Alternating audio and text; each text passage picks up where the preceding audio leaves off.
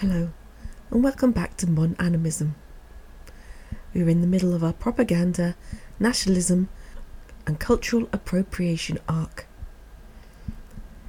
In this podcast, I'll discuss something that's become a personal bugbear, and it's on the subject of quantum healing, or therapies of that type, which promote a type of healing of the body through changing your consciousness.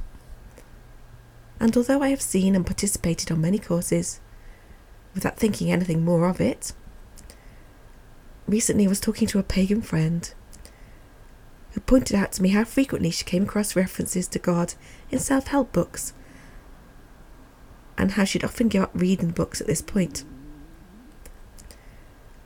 And perhaps the same applied to other religious groups, for I know some Jehovah's Witnesses who won't attend yoga or Tai Chi classes since they reference chakras and other religious institutions. But this whole preoccupation with correct ideology, coupled with my last two podcasts where we discussed animism as propaganda, and how certain animist groups have to be acculturalised into a blended religion as a way for their beliefs to survive, all of this just led me to think of how ancient traditions have become fashionable, but also how they've become part of a capitalist agenda. And take, for example, quantum healing forms, of which I know several variations. Take the concept of using affirmations as a way to heal your energetic body. And these aren't new practices. We saw whole religious sects who would pray for healing. And these religious groups were present right through the Christian period into classical history, and were especially relevant in time periods where access to medicines were limited or even ineffective. So these are not new traditions. But suddenly now we find affirmation medicine is a big business, where they'll take a male medical professional with all the big letters after his name and call the whole practice research. We'll link everyone up to a CGT or a Carlian photography, so we can give some sort of evidence for how the energy is adjusting in the body. And let's charge each participant $1,000 for the privilege of attending. Well, all of this is not a crime in its own right, provided the participants end up with a positive result. However, the thing that really ticks me off is the techniques that are utilised, often taken from Qigong, meaning that in reality all of the practices could have been achieved much more cheaply. And it means that the work really occurs within native traditions is misattributed as belonging to a modern healing practice.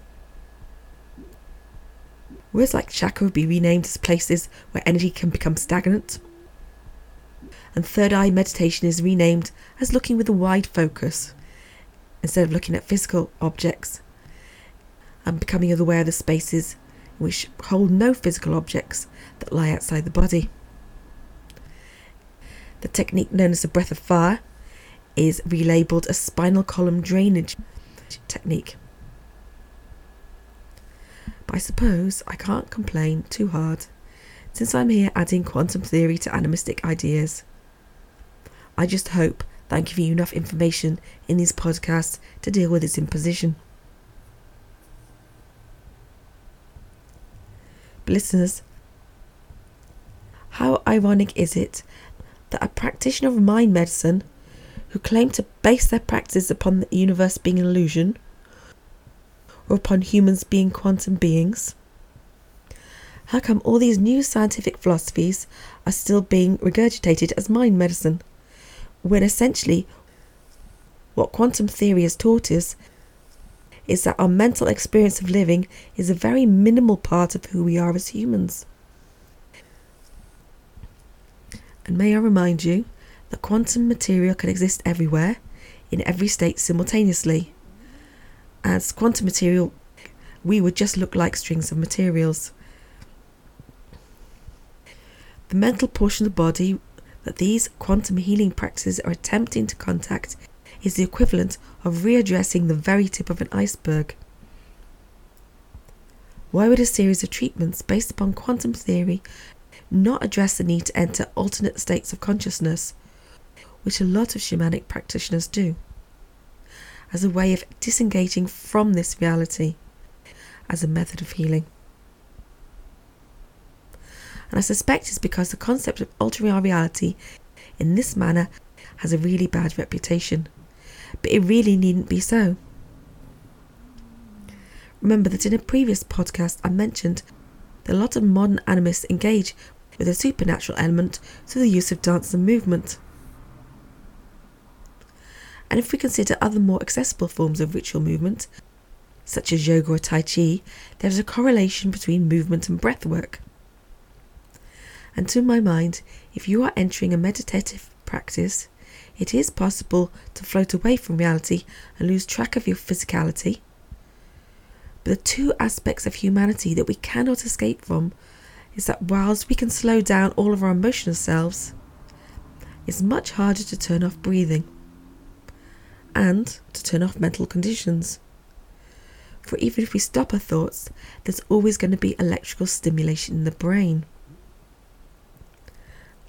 And so control of the breath of the autonomous brain is an important aspect in connecting to a wider portion of ourselves, much more so than working to alter our personal habits.